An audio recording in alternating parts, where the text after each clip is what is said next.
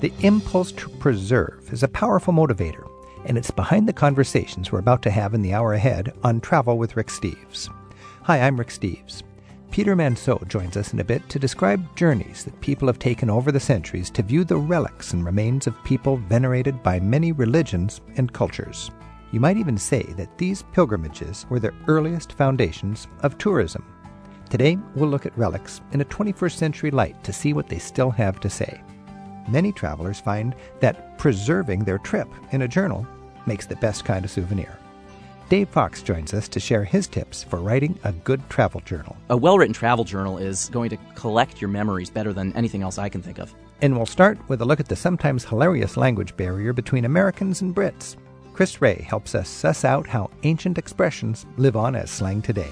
Relics, journaling, and British English. It's all just ahead on Travel with Rick Steves. Hi, I'm Rick Steves, and this is Travel with Rick Steves. After living in the U.S. for a while, Scotsman Chris Ray decided that we Yanks needed some help with the English language, particularly the way it's commonly spoken back in Britain. He's published a natty little guide to the slang that separates us from our mother country, and Chris joins us in a moment to sort it all out. Then, Peter Manseau explains the power of relics and how these religious symbols still carry more weight than you might expect. And we'll finish off with some pointers on writing a travel journal in a way that just might make it your most treasured souvenir.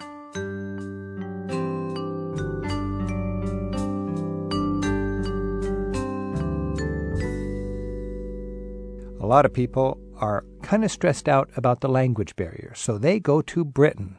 And when they get to Britain, they realize there's a language barrier. In fact, Oscar Wilde said, America and Britain are two nations divided by a common language.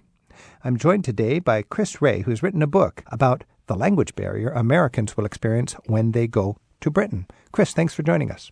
Thank you. Your book is called The Septic's Companion.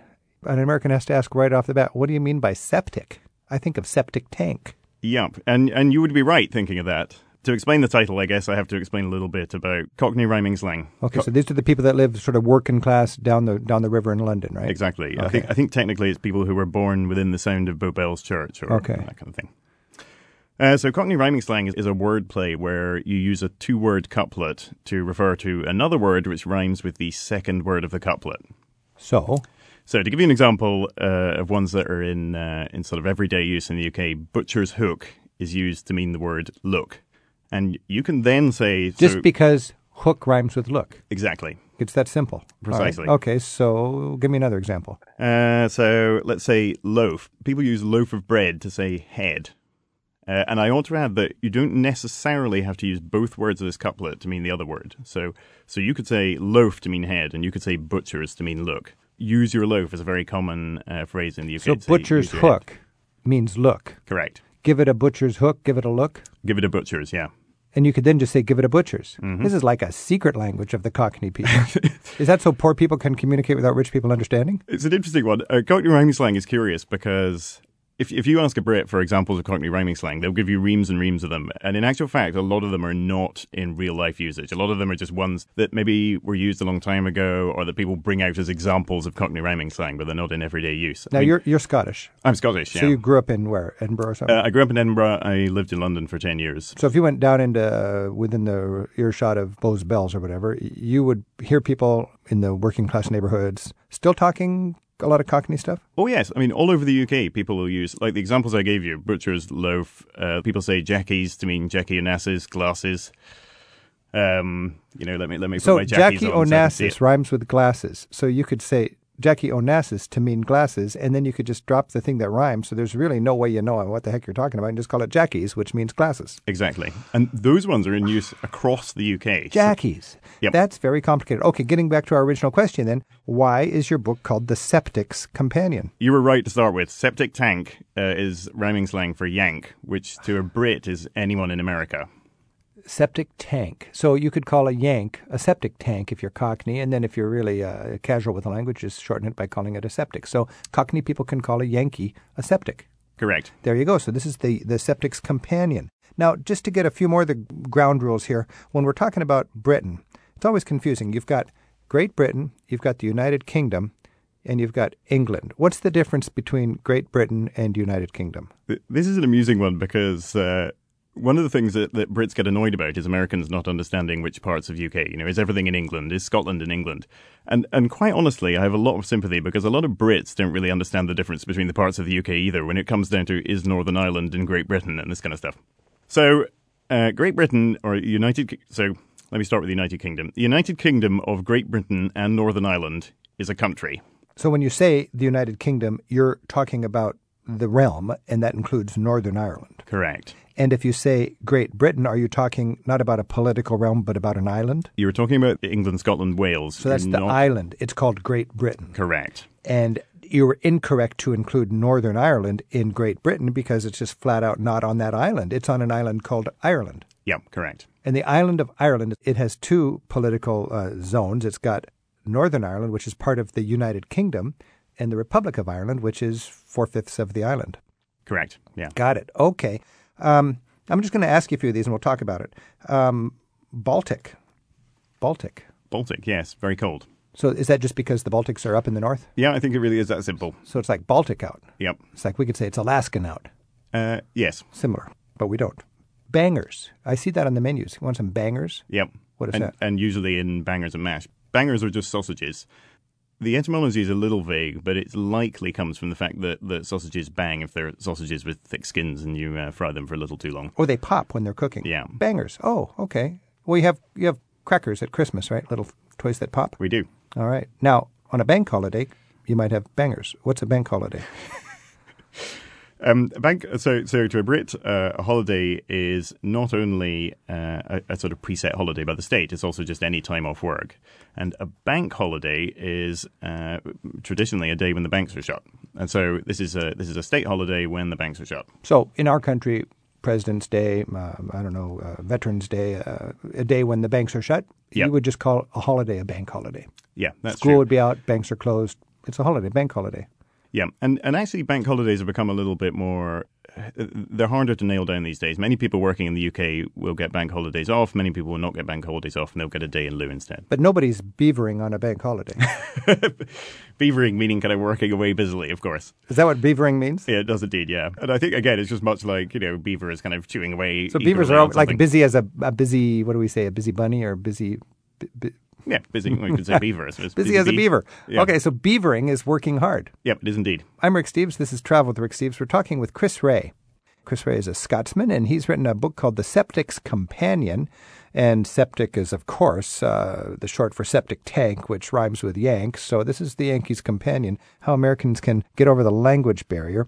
It's just so much fun reading. It's basically a dictionary of words that Americans will encounter, and it will cause them some confusion. Chris, I'd like to just go on a couple of words here just for fun here. Afters. When you're looking on the menu, it says afters. What are we looking at there? Yeah, you're looking at desserts. It's an interesting one that we don't call appetizers befores, but we do call them starters. You see that a little bit on US menus, so that's reasonably well known. But so there's some confusion. An entree that's our big course. Yeah, that's true. We would call that a main course. And what is an entree for you? An entree is a starter for us. It's an appetizer. Yes. There is a little bit of confusion on that one. I'm willing to admit. That is confusing. Okay, now sometimes it's bad weather out and they want to put on their anorak, right? Yeah. Am I pronouncing that right? Anorak. You're pronouncing that exactly right. Okay, so that's what we would call a parka. Yeah, exactly. It's supposedly the word anorak also means someone who's a bit kind of nerdy about a particular topic.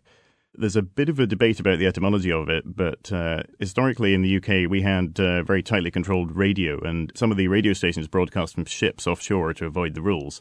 And the fans of those radio stations would go out, stand on the ships, and to take part in the radio programs, all wearing anoraks. And it's possible that the word anorak, as meaning sort of a nerdy person, came from the description of those fans by the radio program people. So an anorak is a geek. Yeah, exactly. Because he wears a waterproof jacket to be on a radio show. Yeah. Obviously. And anti-clockwise. Of course, we have counterclockwise. Yeah, I don't know how we ended up doing that differently. Anti-clockwise. But so yes. If you say counterclockwise in Britain, it's not right. It's the case with a lot of words. If you're American, Brits get a lot of exposure to American television and this kind of stuff. But also with this particular one, it's reasonably easy to guess at. But certainly you'll get a double take if you use that. So if you're going into a roundabout, you don't go anti-clockwise. because the British drive on the left side of the road, you're going to go into this, you're not going to stop at a stop sign, and you're going to go clockwise. Correct. And if you have an articulated lorry, what does that mean?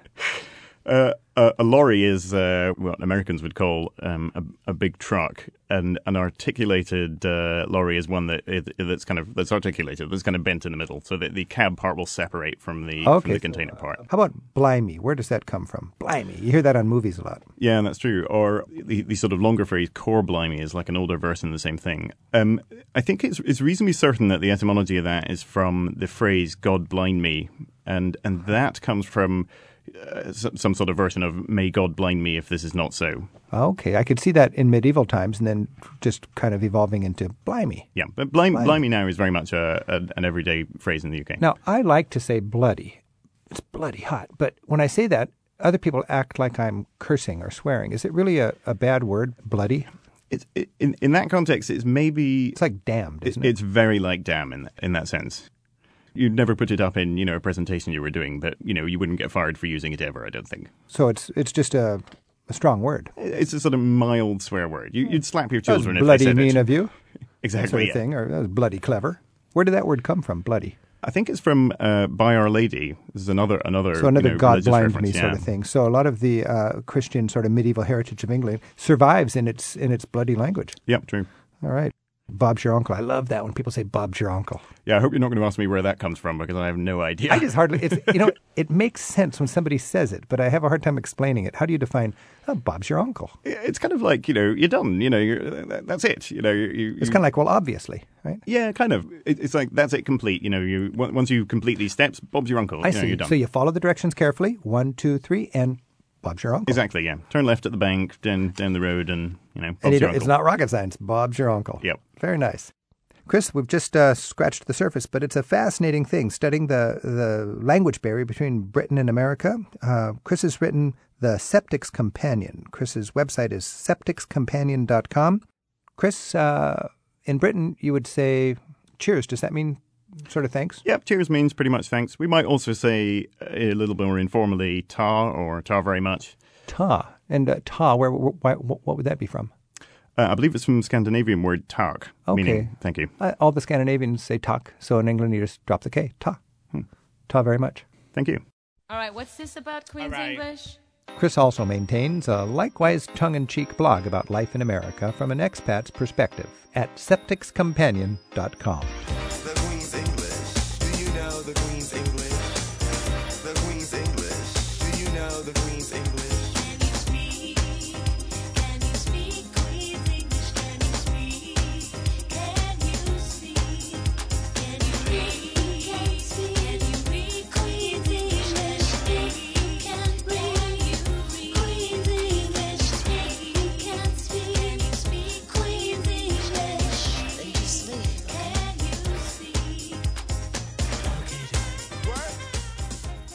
Next, we'll look into the impulse to preserve the rags and bones of saints and other important people, how that's helped to shape the world we live in, and what those relics still say today.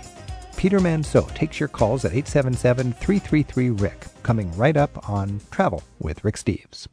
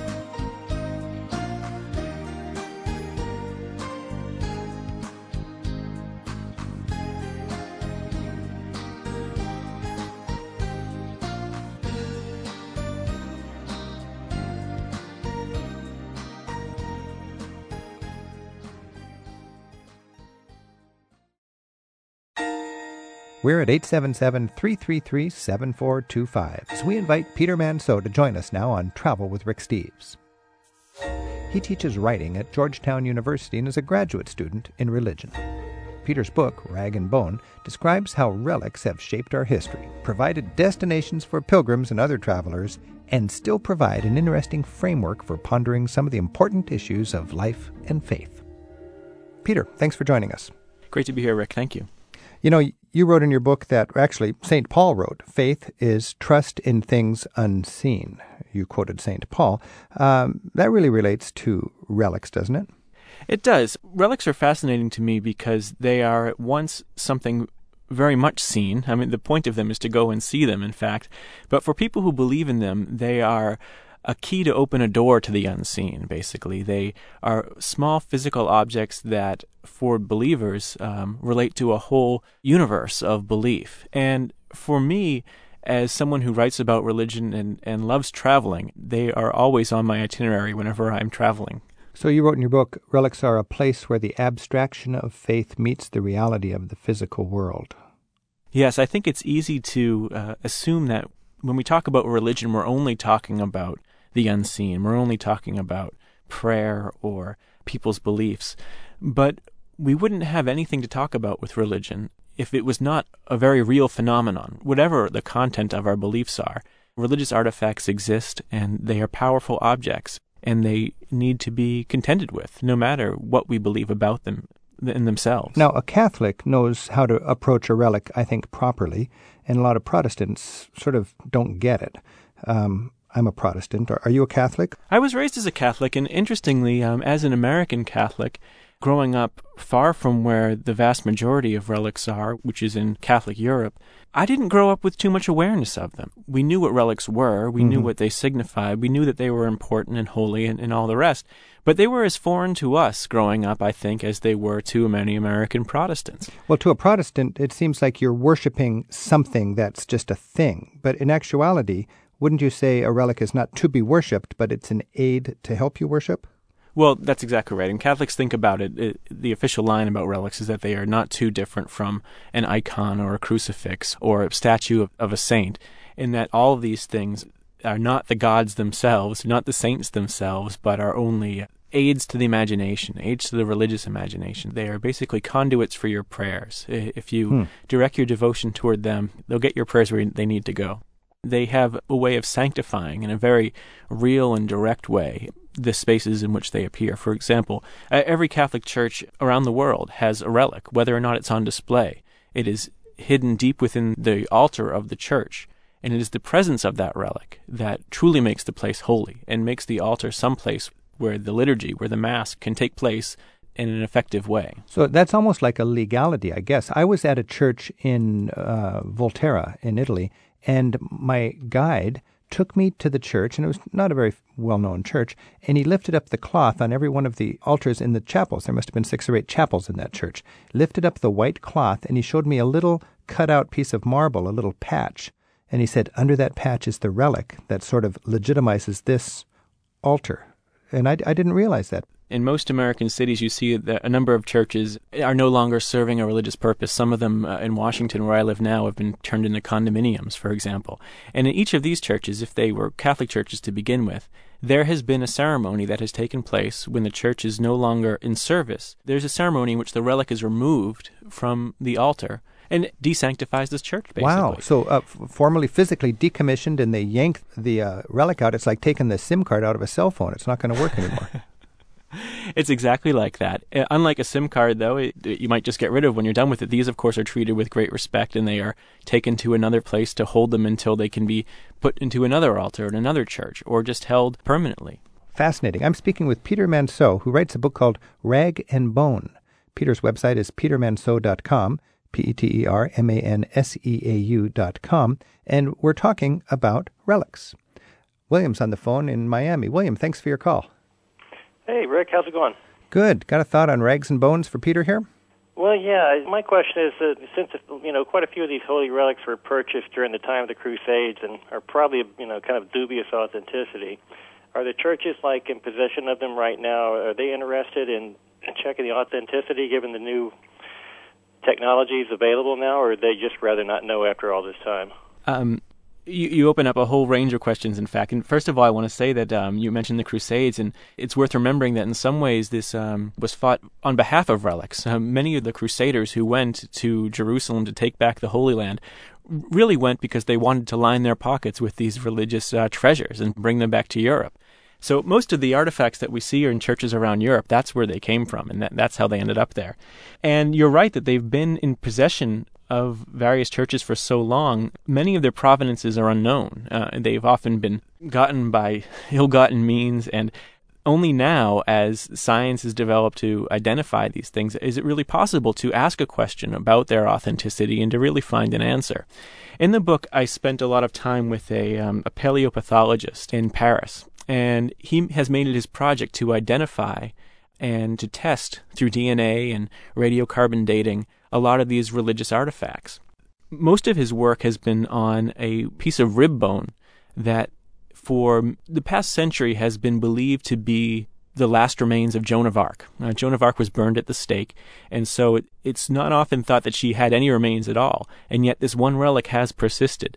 So he has made it his work to authenticate this relic or de-authenticate the relic. And the church, to its credit, has been fully on board with this. They want to know the truth about the objects that they revere. Well, I was in Paris last week myself, and they had the Crown of Thorns on display. Has anybody checked that one? Not as far as I know, and there's really not much that can be done with some of these relics to determine how old they are, or in the case of bodily remains, who they once belonged to, because when you're testing for DNA, you need another sample to test it against. But I also think that there is something significant about relics, regardless of whether or not they are authentic, regardless of whether or not they are, quote-unquote, the real thing. And that's just because for the past, in the case of something like the Crown of Thorns, for the past more than 1,000 years, here's an object that has been the object of veneration for untold millions of people. And that in itself makes it religiously significant. It makes it worth thinking about. Yeah, they built St. Chapelle for it, didn't they? Actually, the king paid more for the thorns than he paid for the great church to contain it, the Sainte Chapelle. I mean, so it was important 1,000 years ago or 800 years ago when they brought it to Paris. And I think that's a cool point that Peter makes, is that even if it is bogus from a non-religious point of view, 1,000 years of faith and focus actually gives it some sort of connection, and it takes on a value in itself, doesn't it? Is that what you're saying, Peter? That's exactly what I'm saying. And I should say that I come to this book not as a believer, but not entirely as a skeptic either, because I'm not interested in debunking these things so much as I am in examining the stories that have surrounded them for 1,000 years. And more importantly to me, as a journalist, I'm interested in the lives that currently revolve around them. I'm interested in the people who still make these things the object of their faith. Well, I find it fascinating. When I go to the large churches, I always go in the side chapels and check for the reliquaries and things like that. But one quick aside, Rick, I stopped by Chartres. Yeah. And I noticed you mentioned there about the Mary's birthing veil. Right. That it had been carbon dated. They didn't have it on display, though.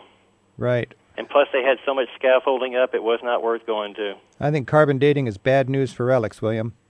I think so, too. Thanks for your call, William. Thank you very much. Yeah. You know, William brings up an interesting point, Peter, that if you got, let's say, the Vatican, which its legitimacy is resting upon the fact that it is built upon the tomb of St. Peter, and all of a sudden there's new technology that lets you take those bones under there and do some testing, they're not eager to challenge the legitimacy of the whole thing. I don't blame them for wanting to keep that in the dark. And like you, I don't think that's the point. I think that for 1,500, 1,800 years, people have been worshiping on that spot.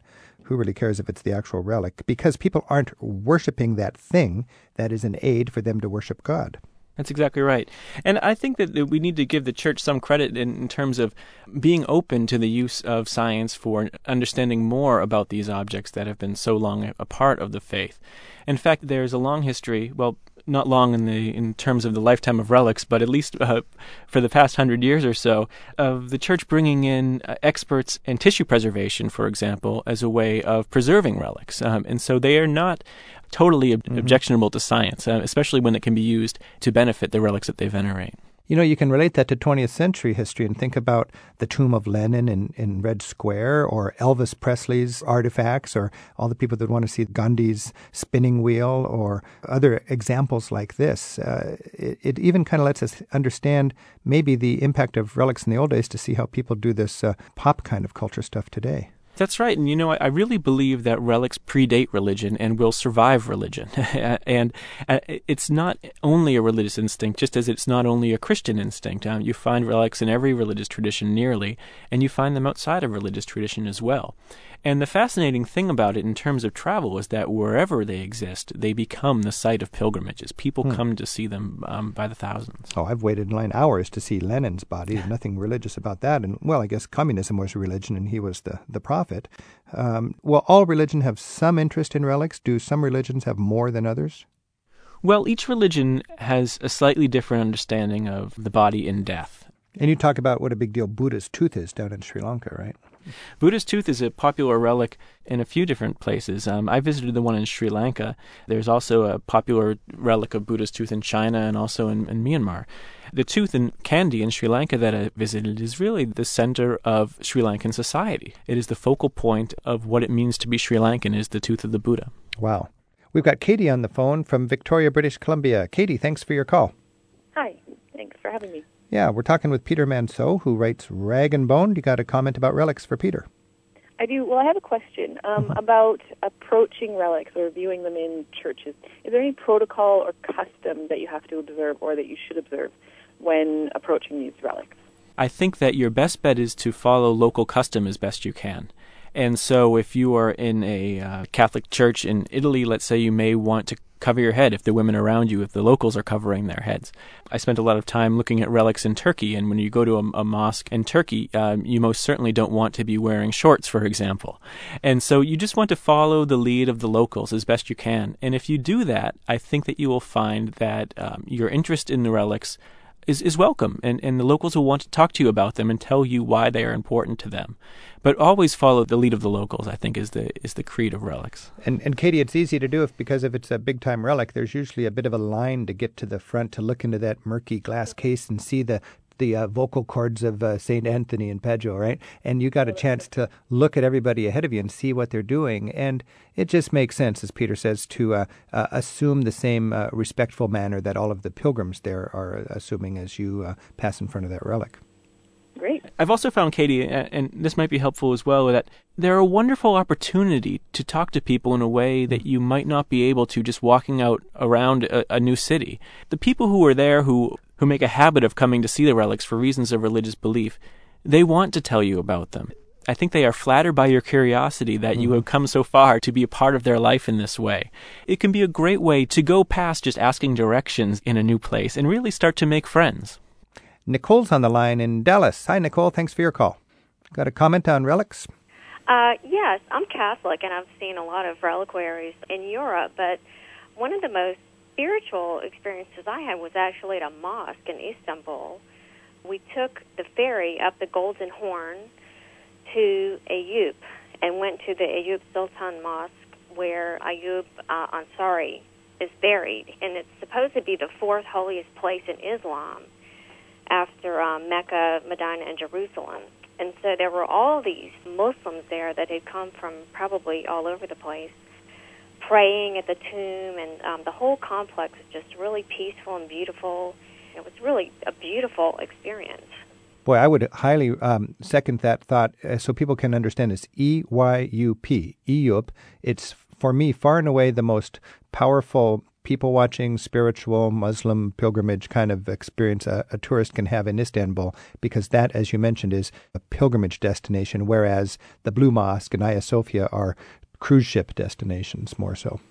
Exactly. There were not as many people, and there was definitely an air of prayer and calm as opposed to gawking around the place. And people were visiting outside the area. I mean, it was just a real feeling of there's a community, conviviality, and also a conservative sort of Muslim fundamentalism. And that gets you tuned into a very interesting dynamic in the secular country of Turkey, that there's a lot of push for more and more connection of mosque and state instead of separation of mosque and state. Nicole, thanks for your insight. That's a great tip. Thanks. Bye-bye. What struck me when I was there was the number of families outside, and all of the little boys were dressed in these great flowing silver capes with crowns on for some particular ceremony that they were engaged in. And It was a great reminder to me that it's so easy from afar to think of mosques as places where only religion happens, but they are hubs of the community as well. And often the relics are the focal point, and so the families will crowd in and be near to the relic, and then they'll go outside and they'll get themselves an ice cream cone and be just like families here, out enjoying the day.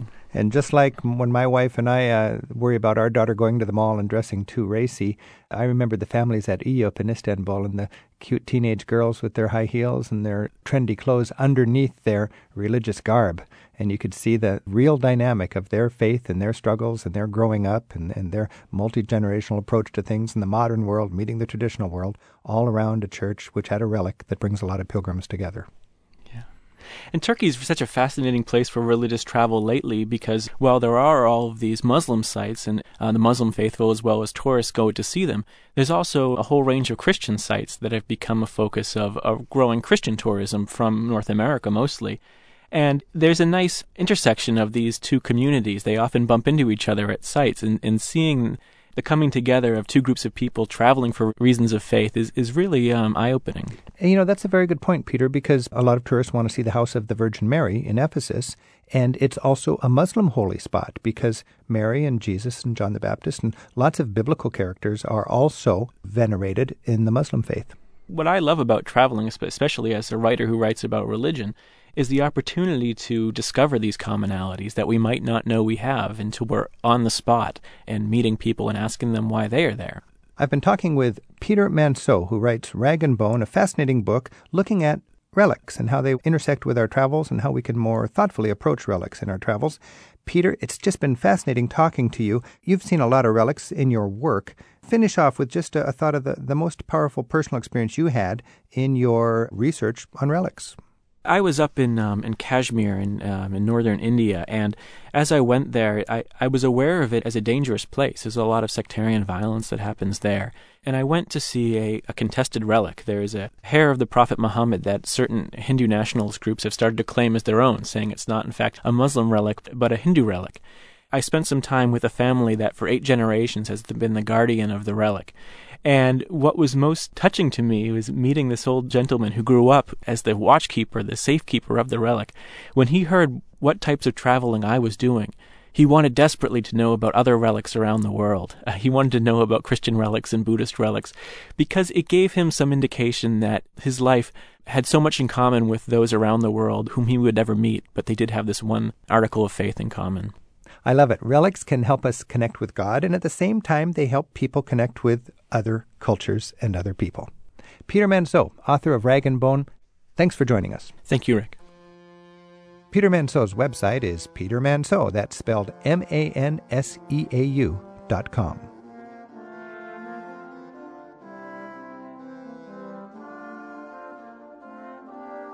Up next, we'll finish off today's program with some helpful suggestions from Dave Fox on how to put together the kind of travel journal that makes your trip come alive, to help you vividly capture and relive your own experience, and to give others a meaningful insight into your journey.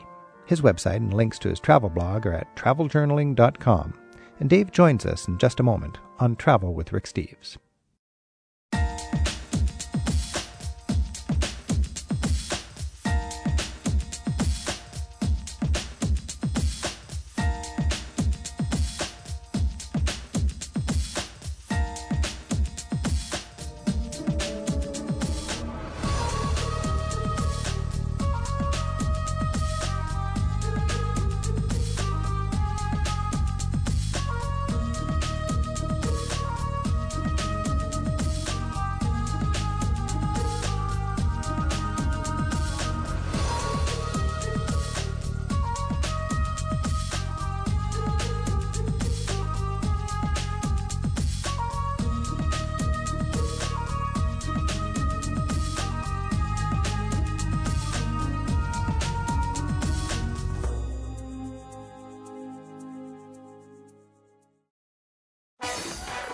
Žuja, jaz sem pa Tina Hitim, prihajam iz Bleda, iz Slovenije in potujem z Ricky Stevesom.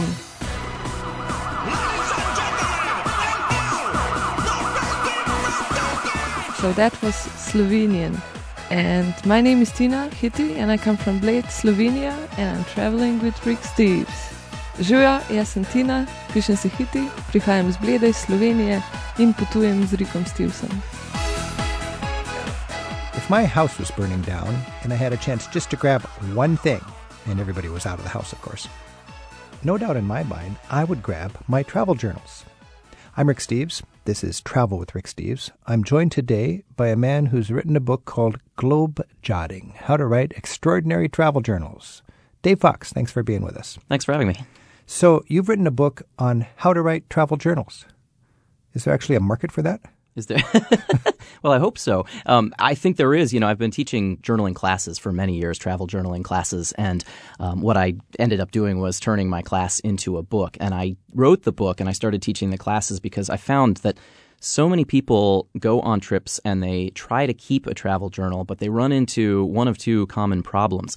They either find that their journals are very pedestrian and kind of bland and they don't really capture the full spirit of their journeys, or an even more common problem is they just can't find time to write in the middle of this big adventure that they're having. And so I teach in my book how to get a lot written down in a short amount of time and also how to make it more meaningful and really capture the spirit of the journeys that we're on. So it's worth the trouble, in other words. Absolutely. Yeah. I think that, photography is how most people tend to document their trips. And I love taking pictures when I travel, and I'm not knocking photography at all. But photography, you are dealing only with the visual. You're dealing with what you see through a viewfinder. And to me, journaling is so much more holistic of an experience. We can capture all of our senses, what we hear, what we smell and taste, and our physical sensations. We can write the stories that we hear from the people who we meet and the people whose paths we cross. And then there's another part of the journey that is really, I think, almost impossible to capture in a photograph, and that's what I call the inner journey. And that's all of the discoveries, the inner self-discoveries that we have as we're traveling. So there's something organic about writing a journal to me, and it's pencil and paper. Now, I've got a laptop, too. How do you deal with that? Do you journal with a laptop, or is it better to be sitting under a tree with an incredible view with a pencil and a pad? I tell people, ideally, do whatever works for you, but I'm not a big fan of journaling with laptops. I'm a professional travel writer myself. I travel with a laptop, but I journal like you with a pencil and a little spiral notebook. There's just something more intimate, I think, about doing it that way. And you don't have batteries failing and hard drives crashing, and people are a lot less likely to steal a notebook than they are a laptop, that kind of thing. Plus, you're on a trail, or you're on a gondola, or you're in the middle of a crowded subway and a thought comes to you. You're not going to power up your laptop. Yeah. And if you're not geared up to have that notebook, you're going to miss that opportunity. Yeah. Now, you hit something that is fundamental to making a good journal. I just want to make this point a little more clearly. It's not a log. You don't want to, I had breakfast at 8. Right. We caught the bus at 9. How do you get away from that? Because that really is a boring pile of data. Yeah, and I think that that's very commonly what people do. I've got a lot of different techniques that I offer in my book for different ways to approach your journaling. I think it's important to really try to capture a lot of details. I think I'll give you an example when I'm guiding tours in Scandinavia and we're taking this cruise through the fjords, and people write in their journals, the fjords were beautiful. Well, that's not a news flash. The fjords have been beautiful for thousands of years, and hopefully they'll continue to be if we're kind to our planet. So I encourage people to really go for a lot of vivid detail. Talk about the granite cliffs that swoop down and plunge into the turquoise waters below, and the mist that settles over the fjords, and the burgundy farmhouses that freckle the land, and even the seagulls chasing the boats, even the diesel smell and the sound of the engine clashing with this pristine nature. So you capture a lot of details and you really paint a picture of what you're experiencing. I'm right there with you. I mean, it's cool. And on the deck of the boat, all the tourists are so nervous about all the incredible sights all around them. They're just shuttling around like nervous roosters, I felt like, Yeah, yeah. Where's the bib to catch the drool? I mean, this is just so beautiful. Jot all that stuff down. Exactly. And a lot of it is a pile of garbage, but you get home and then you can distill it into something that's very nice, I think, and get some good travel writing out of it. Yeah, and I think you just hit on a really important point. I think one of the biggest mistakes people make is they try to do their best writing while they're traveling. And I think that what happens as a result is they don't get much written. We don't have a lot of time when we're traveling to create the perfect travel essay. So what I tell people is think of your journals as a rough draft. Think of them as a place where you're collecting as many memories as you can in as short amount of a time as you can. If you want to create great writing, wonderful. Do it when you get home. Take your journals and, mold them into something more polished when you're home. But when you are traveling, write fast and get as much down onto the pages as quickly as you can. Because, even the most dedicated of travel journalers are travelers first and journalers second. We don't want our journaling to eat up a big chunk of our actual travel experience. Well, it's not why you're traveling. The journal exactly is a souvenir. The journal is, to me, in fact, you called it the ultimate souvenir. Yeah, and I really think it is. It's that word souvenir, it comes from the French verb to remember, and it's a memory. And think about, when we talk about souvenirs these days, cheap T-shirts and snow globes and things like that. And a well-written travel journal is going to collect your memories better than anything else I can think of. The snow globe's going to be up in the attic, I'm sure. But that journal, and I'll tell you right now, with 30 years of travel experience under the bridge, I don't remember those first trips. I pull out that journal, it's still there. It's a beautiful, vivid memory. And in a lot of ways, it's more vivid than the photography, like you say, because it's what I was feeling. It comes back to you, and I think that we have these just these intense emotional experiences when we travel, and we learn so much about ourselves, and we can really learn a lot about ourselves by writing down our reactions to foreign places as we travel through them. So the essence of good travel writing relates to good journaling, assuming you're not just trying to write a ship's log. You're trying to catch these butterflies of thoughts and experiences and impressions as they flutter by. Because exactly. They flutter by and they're gone. Yeah. To me, life is it's a series of stories that we're living, and travel ends up often being our best, our most exciting stories and the ones we really want to remember. I travel with 2 journals, actually. I've got a little tiny book in my pocket where I'm just catching stuff in no sense of any plot or any essay. It's just little scraps. I'm beachcombing. Yeah. And then back in the room, I've either got, in the old days, I had my empty book that I'd fill up, and now because of my work, I'd put it into my laptop. But it seems like it's important to be able to catch that stuff just in the raw, and then later on fashion it into what you're trying to write. Yeah, I do the exact same thing. I'm always just writing down little notes throughout the day of things I want to maybe flesh out a little bit later. When I read good travel writing, when I read something, I go, here's a keen observer. Mm-hmm. If you're not a keen observer, you're just flipping through somebody else's travel brochure. Right. How do you become a keen observer? I think, again, it's really going for those more intimate details. One of the things I find about journaling is that it makes us keener observers, because once you get into a habit of journaling, it's kind of like starting an exercise program. It can be really tough at first, and after you do it long enough, it just becomes a natural part of your travel experience. When I'm traveling now, I am constantly in the back of my mind. It's like, what am I going to write about today? What am I, this is going to be some great journaling later on when I find some time to sit down and write this evening. And as I go through my day with that in mind, it makes me more aware of the world around me. It makes me more aware of those little details I was talking about. So I think it's something that really comes naturally once you start journaling. It's almost a Zen kind of experience that just kind of falls into place. I think it's a skill. I think you're right. And the more you practice it, the better you get at it. And you read some of these, like the world's greatest travel writers, and they are just really good at this. Right. I remember the day I became a travel writer. I was in Dartmoor in England. I hiked to this little Stonehenge-type circle. It was my own private Stonehenge. It was just me and these long-haired goats in a heavy fog. And it was the most dramatic experience to be there all alone, with the birds and the goats and my own private 7,000 years old or whatever stone circle. And I realized, man, this is an experience I'll treasure for the rest of my life. Yeah. And I wrote it down. That was when I was a kid. And now, as you said, you become tuned into that as you're traveling. You catch these images that you want to treasure. I'm amazed at how much time I spend traveling and how many real great nuggets you get out of it. It's like gold panning. Mm-hmm. Well, and also, isn't it exciting for you to go back and look at that journal you wrote when you were so much younger and kind of look at the person you were then and contrast the way you traveled then with the person you are now and the traveler that you are now? I'm Rick Steves. This is Travel with Rick Steves. We're talking about journaling, and we're talking with Dave Fox, who's written a book called Globe Jotting, How to Write an Extraordinary Travel Journal. I got to know this book pretty well, Dave, and obviously, you're a good writer. You're a good writer. Thanks. And it's very practical, very entertaining. Dave, when I'm traveling, I find more and more I have to collect quotes from people. It's just beautiful. I was just in Tehran, and I was crossing the street, and the person next to me said, now we go to Chechnya. Because this traffic is so bad in Tehran, they liken it to the war torn Chechnya. That said volumes right there about traffic in Tehran. I was talking to mothers of why they live in a theocracy in Tehran, and they said, well, we don't want our girls to be raised like Britney Spears. See, there's an insight that I got picking it up from talking to somebody, and you can bet my pencil was out and I was writing that down. Do you find that in your journaling you both observe how you're feeling, what you're seeing, and also try to capture those connections you made with people? I do try to capture those connections I make with people, and I think that I tend to not pull out my notepad while they're there. You know, I think that you and I may be right with different approaches and different goals in mind, but I think that just remembering quotes, you know, even if it means slipping around the corner or something and scribbling something down quickly, it's a great thing to do.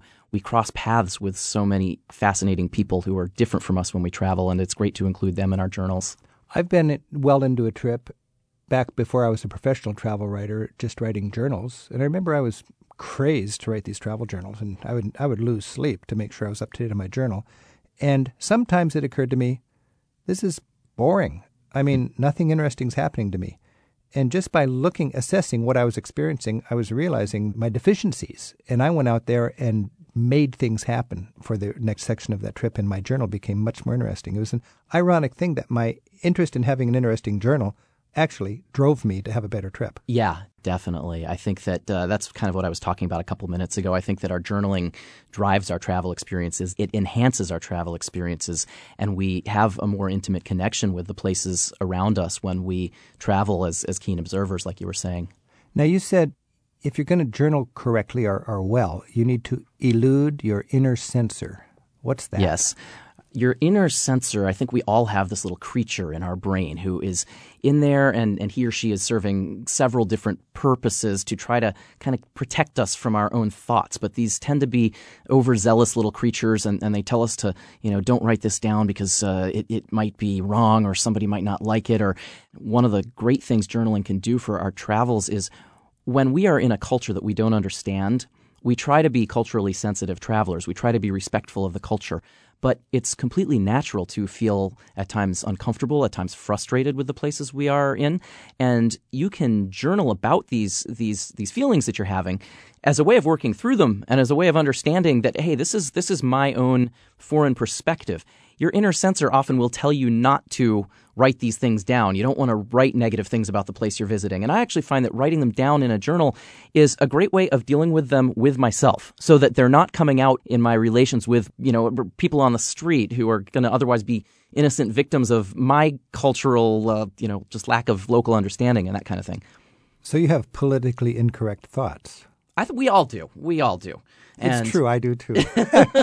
And it does feel good to write them down. I think it's very important to travel with an open, non-judgmental mind. But the reality is whenever we are in a foreign place, there will be things we don't understand. I'm always seeing sweeping generalizations that I know are not fair, but they're my impression. And just the fact that they're my impression makes them legitimate enough to actually write down and then sort through. Exactly. And we can process through them in our writing. I talk in my book a little bit about how to, take a thought that's making you uncomfortable and actually kind of write your way through it and question it so that you maybe come to a better understanding of the place you're at and why you're feeling the way you're feeling. I'm Rick Steves. This is Travel with Rick Steves. We're talking with Dave Fox, who's written a book called Globejotting, How to Write Extraordinary Travel Journals. Dave, you deal with this issue that teenage girls deal with, too, when they're writing a journal. You're scaring me now. Who is this journal for? Is it my innermost thoughts, or can I let mom and dad look at it? Right. I think that is one of the biggest fears that all journalers have is what if somebody discovers these private things I've written down? I suggest to people that when you write in your journal, you write it for yourself in at least the first go-round. You can always go back and do another version, a public version later on. I think that when we journal for ourselves, we can become a lot more introspective, and there's a lot of personal growth that goes with that. Now, on the other hand, a lot of people like to share their journals with others, and travel blogging has become huge these days, where people are actually journaling, and their friends back home are reading their journals almost live as they go.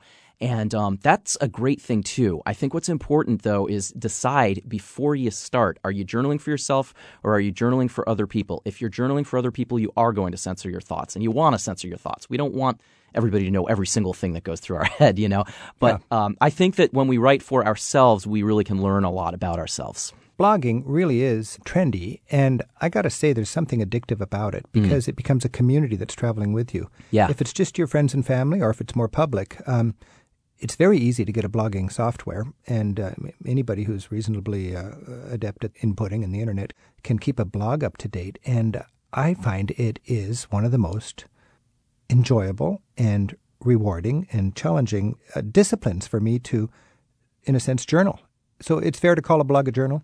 Yeah, I think it's a new kind of journal. It's changing the way people are journaling, but it's exciting. I was in Vietnam in April, and I was out late one night. It was like 2 a.m, and I was having some food with some people. And across the street from us, all of a sudden, these 4 ladies showed up with 2 huge pots of food and a stack of plastic chairs and tables, and they set up this makeshift restaurant out on the street.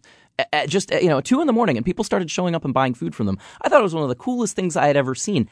I was back in my hotel room 20 minutes later blogging about it before I went to bed, and my friends who were, back in Seattle at work were reading about it just a little while later, and it's so exciting for me to be able to share my travels live with people like that. Yeah. I was just in a remote valley in Switzerland, Lauterbrunnen, and I thought my day was over, and then I remembered, there's that bar just 100 yards away where what do they call them, base jumpers hang out. These guys that jump off a cliff with a parachute, basically, and a lot of them die. Most people just think they're crazies.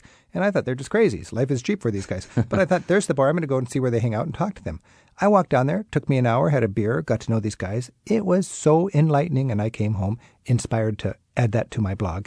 And the next day, people had read it, and they said, Rick, enjoyed your blog on the base jumpers. It's like people are traveling with you. Right. One great way to journal if you're with a group that I've found in my tour guiding is let it be a group journal. And then let's say there's 8 people. They want to share a journal and they're on a 16-day trip. 2 times, each person has the responsibility to write a dynamite report on that day. And then you only have to do 1/8 of the work. It's a sharing of all the whole group, and the quality is better. And when you get it home, you just print it up, type it up, and everybody gets a copy. Have you encountered that in your journaling? Yeah, I have. It can be a lot of fun, and it captures the personalities of all the people you're traveling with, too, which is just as important a part of any trip that we go on is the people you have that experience with. Souvenir. Yeah, of there those you go. people. Dave, you write that travel can be a backdrop to self-discovery. Let's close just with one way travel has been a backdrop to self-discovery for you and how your journaling helped you discover that. I think that whenever we go into a place where we don't know the local rules, we are in a situation where we are left to improvise and to kind of make things up and bumble our way through things because things don't come as naturally to us as they do in our normal environment. And we sometimes find ourselves doing things that we might not do at home and kind of finding these new parts of our own personality. When we write them down, we can really hang on to them and retain them and bring them home with us and grow and change as people. Beautiful. So in a sense, you become a cultural hybrid. Exactly. You get the best of different cultures. Dave Fox, author of Globe Jotting, How to Write an Extraordinary Travel Journal. Thanks for joining us. Thanks for having me.